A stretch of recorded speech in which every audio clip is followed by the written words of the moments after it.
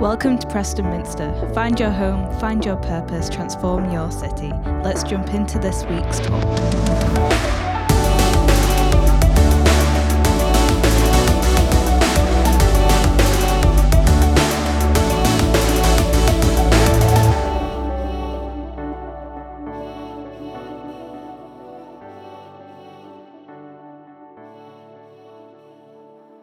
So, Jonah, chapter 1. The word of the Lord came to Jonah, son of Amittai. Go to the great city of Nineveh and preach against it, because its wickedness has come up before me. But Jonah ran away from the Lord and headed for Tarshish. He went down to Joppa, where he found a ship bound for that port. After paying the fare, he went aboard and sailed for Tarshish to flee from the Lord. Then the Lord sent a great wind on the sea, and such a violent storm arose that the ship threatened to break up. All the sailors were afraid, and each cried out to his own God, and they threw the cargo into the sea to lighten the ship. But Jonah had gone below deck, where he lay down and fell into a deep sleep. The captain went to him and said, "How can you sleep? Get up and call on your God. Maybe he will take notice of us so that we will not perish." Then the sailors said to each other, "Come, let us cast lots to find out who is responsible for this calamity." They cast lots, and the lot fell on Jonah. So they asked him, "Tell us, who is responsible for making all this trouble for us?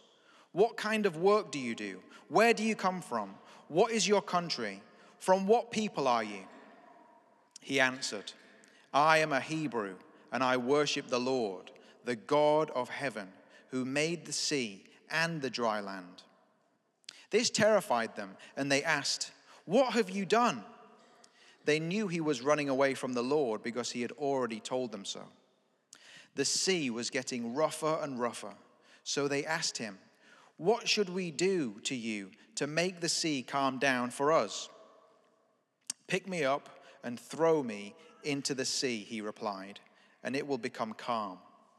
I know that it is my fault that this great storm has come upon you." Instead, the men did their best to row back to land, but they could not, for the sea grew even wilder than before. Then they cried out to the Lord, "Please, Lord, do not let us die for taking this man's life. Do not hold us accountable for killing an innocent man, for you, Lord, have done as you've pleased." Then they took Jonah and threw him overboard, and the raging sea grew calm. At this, the men greatly feared the Lord, and they offered a sacrifice to the Lord and made vows to him. Now the Lord provided a huge fish to swallow Jonah, and Jonah was in the belly of the fish 3 days and 3 nights. So Pippa is our preacher for today. Pippa is our student worker here at Preston Minster and also the chaplain at the University of Central Lancashire. Pippa, before coming to the Minster, was in Leicester, but she also studied English and drama at the University of Birmingham. Absolute legend, real key part of the team here at the Minster. So would you please give her a warm Preston Minster welcome? Great, thank you, Sam.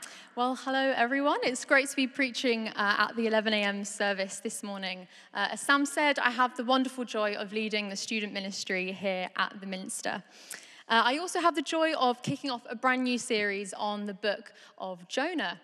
As Sam said, the book of Jonah is a very short book in the Old Testament. It's only about 2 pages long. And it's all about a prophet called Jonah who God commissions to go to a very wicked and very sinful city called Nineveh. And he's sent to go there and call the people to repentance. But as the story goes, Jonah refuses, and God sends a huge fish to swallow Jonah up for 3 days. And after 3 days, he spits him back out, and Jonah goes and tells them to repent. So it's one of those wonderful but slightly weird stories in the Old Testament. Not sure how you feel about it. So why are we doing this series? Why have we picked the book of Jonah? Well, the overarching theme for this book is all about God's incredible mercy. So Sam has given the series a tagline, which is good news for bad people. And the good news is that nobody, not even the worst kind of people, are too far from God's grace and forgiveness. So nobody knows the exact time frame when Jonah was set, but it's thought that Jonah was written in a very dark time in Israel's history. And that would have been like thousands and thousands of years ago. But even today, we don't have to be watching the news for very long to see that sin is still running rampant in society.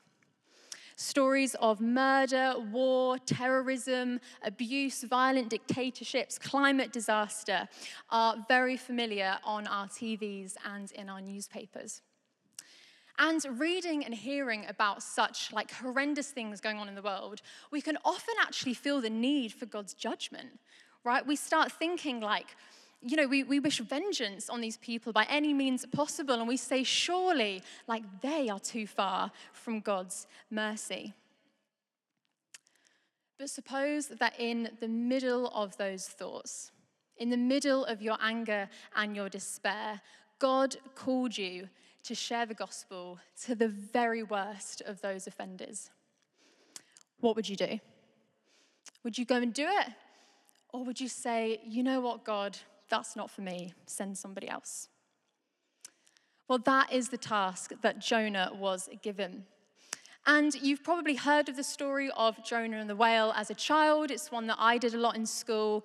And as is often the case with children's narratives, they tend to get a little bit trivialized. So I remember when I was in Sunday school, we had to cut out big outlines of fishes, and we stuck on sparkly glitter and pom-poms and beads and all that lovely kind of stuff. But the reality of the story is a lot more challenging than that. So as well as addressing sin and our kind of need for God's saving, the book of Jonah also asks a lot of big questions about God and about us. For example, if God is a loving father, why does he get so angry at sinful people? Or what happens if I say no to God? Or does God actually want to use me? But before we try and answer any of these questions, let's have a quick recap again in what happens in Jonah 1. So God has sent Jonah to go to Nineveh and preach against the city and call it to repentance. But instead, as Sam read, he gets on a boat and he travels as far as he can away from God. So God sends a storm and it hits the boat, and the sailors agree that what they're going to do is throw Jonah into the ocean. And that is where the chapter ends. Now, in some ways, I think that Jonah is a little bit overdramatic in the first chapter. I think he's almost too calm and too willing to just give up his life and just let the sailors throw him in the ocean. He doesn't even want to give it a go. He's not going to try going to Nineveh. He just gives up straight away. And I think, would it not have been easier to at least try? And if it failed, to just say to God, look, I tried, but it didn't work. Send somebody else next time. Well, to give a bit of context, Nineveh was a major city in the Assyrian Empire, which was a great and evil empire. It was Israel's biggest enemy. And in fact, Nineveh was the largest city in the world for about 50 years. So the Assyrian Empire, what they used to do is they used to invade neighboring cities and nations and would bring back captives to Nineveh. And there they would treat them with horrendous, unspeakable cruelty, stuff that I didn't even want to put in my talk, to be honest. We have another prophet in the Bible who also calls Nineveh the city of blood, full of lies, full of plunder, and never without victims.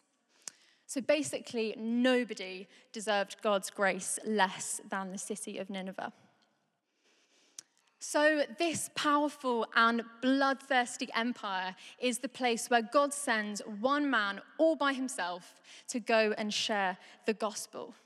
How terrifying is that? No wonder Jonah was willing to die. And not only would that have been terrifying, but Jonah hated the Assyrians. He didn't want mercy for them. He wanted vengeance. Jonah was from Israel, which was Nineveh's worst enemy, so they wanted nothing less than to share God's grace. Jonah was also a Jew, and Jews at the time had a very strong feeling that God's salvation wasn't for the Gentiles, which was anybody who was a non-Jew. They had a strong sense of Jewish exclusivity, so they did not want to preach the gospel to the Gentiles. So Jonah gets up and he runs the other way. But in the middle of the mess and in the chaos, God has a plan for Nineveh. And unlike Jonah, God isn't scared. God doesn't look at our sin and recoil and turn the other way, but he has a plan and a desire for our repentance so that he can forgive us and shower us with his mercy. I wonder if you've ever been in a situation like Jonah where you've been asked to do something that you desperately didn't want to do. I remember for me, a couple of years ago, I was at my cousin's wedding, which was a lovely day, beautiful occasion. And my auntie and uncle, so her parents, had organised some entertainment for the reception. So they'd planned a quiz, all kinds of fun things to do. But the main thing was a flash mob, which, if you know what that is, it's basically where in a room full of people, a couple kind of just stand up and randomly start singing, and you're sort of expected to join in. I don't know, it's really weird. So like Jonah, I tried to escape. I did not want to be involved. My auntie and uncle had asked for my family to start the flash mob, which was only 4 of us, and I was like, yeah, that's not for me. That is the height of embarrassment. So at the reception, I went to the toilet about 5 times. I went to the bar to get drinks that I didn't even drink in the end. I went for a breath of fresh air. Basically did not want to be in the room when the flash mob happened. And it was to the song Dancing Queen by ABBA. And I sat back down, and this is what I heard playing. There we go. Yeah. Thank you. There we are. No, I'm not going to sing. But I heard that and I knew, right, it's time for me to go. I was sweating. I stood up. I was like, no, I'm sorry. Said to my sister, you're in this on your own. And she was elbowing me Pippa, stay where you are. If I'm doing it, you need to do it as well. So anyway, I stood up and I joined in. And everybody loved it. They enjoyed it so much and they were singing along. Thank you. Yeah, I did it. Everybody loved it. And it shows that actually the things that often we really don't want to do can have the best outcome. Jonah wanted nothing less than to preach the good news to the Ninevites. But God had a wonderful outcome in mind, which was the forgiveness of sins. The wonderful thing about God is he wants to use us to tell people about his mercy.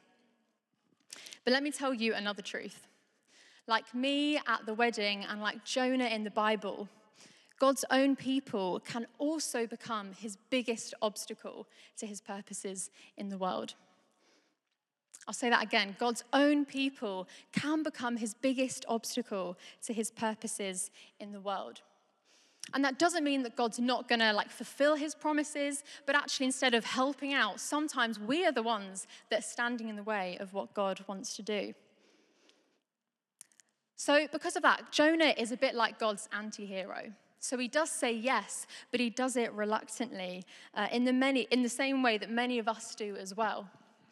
We say God, yes, I'll do it, but next time can you ask somebody else? Or I'll invite them to church, but only if they ask me about it first. And the awesome and scary privilege is that God uses us anyway. Even in our half-heartedness, our insecurity, and I'm sorry to say it, but even in our fear. I'm sure you will have heard of this quote before, but I love it. It says this: "It's not about having a big faith in God, but having faith in a big God. God can use us to take his good news, to take his forgiveness to everybody. And he is so passionate about doing it that even running in the opposite direction cannot stop him.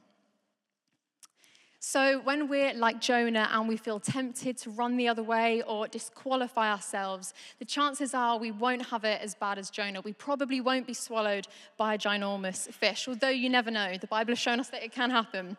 But I think the feeling of being like unfulfilled and unsettled is universal, right? The feeling of disobedience to God, that misery is universal. So we have this good news that God's mercy is for all people. So what does great obedience look like in sharing that message? Well, for me, one of the most inspiring stories of obedience is the life of Brother Andrew, who was a Dutch missionary who sadly passed away just last week. And Brother Andrew spent decades of his life smuggling contraband Bibles into many communist countries during the Cold War.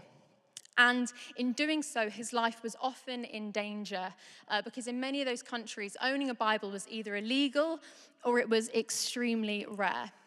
So Christians would gather in secrecy, often in the dark, in the middle of the night. If they had a Bible, they would bury it in the ground. It was an incredibly difficult time to be a Christian. But time and time again, because of Brother Andrew's great obedience and faithfulness to God, God provided for him in many miraculous ways and enabled him to share the gospel in around 60 persecuted nations. One story in particular that I love is from his book called God's Smuggler, and it's where Brother Andrew is at the border trying to enter Yugoslavia. And he's getting ready to leave, and his car is literally overflowing with Bibles. Like he has as many Bibles as he can fit into his car. And this is the first time that Brother Andrew has ever entered a communist country by himself. So his fear level is already extremely high. And at this point, any printed material was likely to be confiscated at the border because it was regarded as foreign propaganda. So that was the rule. And there was Brother Andrew, his car literally bulging full of printed material, like full of Bibles. So he's in his car and he drives toward the border and there's 2 guards there. And he prays this incredible prayer. He says, "Lord, in my luggage, I have scripture that I want to take to your children across the border. When you were on earth, you made blind eyes see. Now I pray, make seeing eyes blind. Do not let the guards see those things you do not want them to see."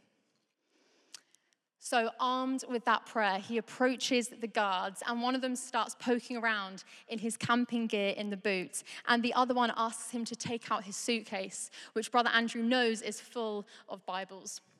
So he opens the lid, and now literally in plain sight, right in front of the guards, are piles of Bibles in all kinds of different languages. And this is what it says in his book. "It seems dry for this time of year," I said to one of the guards, and without looking at the guard who was inspecting my suitcase. I told him all about my homeland and how it was always raining. Finally, when I could stand the suspense no longer, I looked behind me. The guard wasn't even glancing at my suitcase. He was listening to our conversation. "Well then, do you have anything else to declare?" "Only small things," I said, for the Bibles were small after all. The guard nodded at me that I could close the suitcase, and with a little salute, he gave me back my passport. And with that, Brother Andrew, for the very first time, crossed the border into Yugoslavia. And I think that is such an incredible story of what happens when we're obedient to God and we say yes to taking his good news either on your doorstep or around the world. And throughout his lifetime, Brother Andrew has helped smuggle millions of Bibles into persecuted countries. So why am I telling you that story? Well, the good news is that Brother Andrew is a normal follower of Jesus, just like Jonah, just like you, and just like me. And we all have the exact same good news to share and the exact same God who will enable us to do it. He famously said this quote, "God does not call those who are qualified, he qualifies those whom he calls." So when we are tempted, like Jonah, to run away from God or disqualify ourselves, remember the good news that you have to share, that God wants absolutely everyone, even the Ninevites, even persecuted Christians, even your friends and your family members and the people of Preston, to know him and receive his mercy. That is the good news. There's 2 reasons why I love the book of Jonah. First of all, I love the book of Jonah because it's different to the other prophetic books in the Bible, because it focuses on one single prophetic mission of Jonah, and it talks a lot more about who Jonah is than the actual words that God is saying. So we have other prophets like Isaiah, where we know loads and loads about what God has to say and very little about Isaiah. But with Jonah, we don't really know much of what God wants to say, but we know loads about Jonah's response. What we learn is that this call is specifically for Jonah. And when Jonah ran away, God could have easily chosen somebody else to go to the Ninevites, but for whatever reason, it was Jonah that he wanted to share the message, just as it was Brother Andrew who he wanted to smuggle Bibles. I believe that in the same way, God wants to use you specifically in your circle of influence in ways that he's not going to use other people. So how might God be calling you to share his good news today? Or who has God been putting on your heart recently? Or maybe an even more daring question that you want to ask is, how have I actually been an obstacle to what God is trying to do? They are some things to think about. But the other reason why I love this book is because it represents in part what we see fully in Jesus. So while Jonah was reluctant to reach the Ninevites with the good news, Jesus willingly came to earth, was rejected and flogged and crucified for our forgiveness. And while Jonah wanted nothing to do with the sins of the Ninevites, Jesus deliberately drew close to us and bore all of our sin and our guilt and our shame on the cross once and for all. And just as God called Jonah to share his good news, Jesus calls us to do exactly the same today. Jesus demonstrates for us the same calling and the same legacy to go into the world, regardless of how we feel, whether we're scared or reluctant, and preach the good news of God's love and mercy everywhere we go. This isn't just good news for bad people, but good news for all people.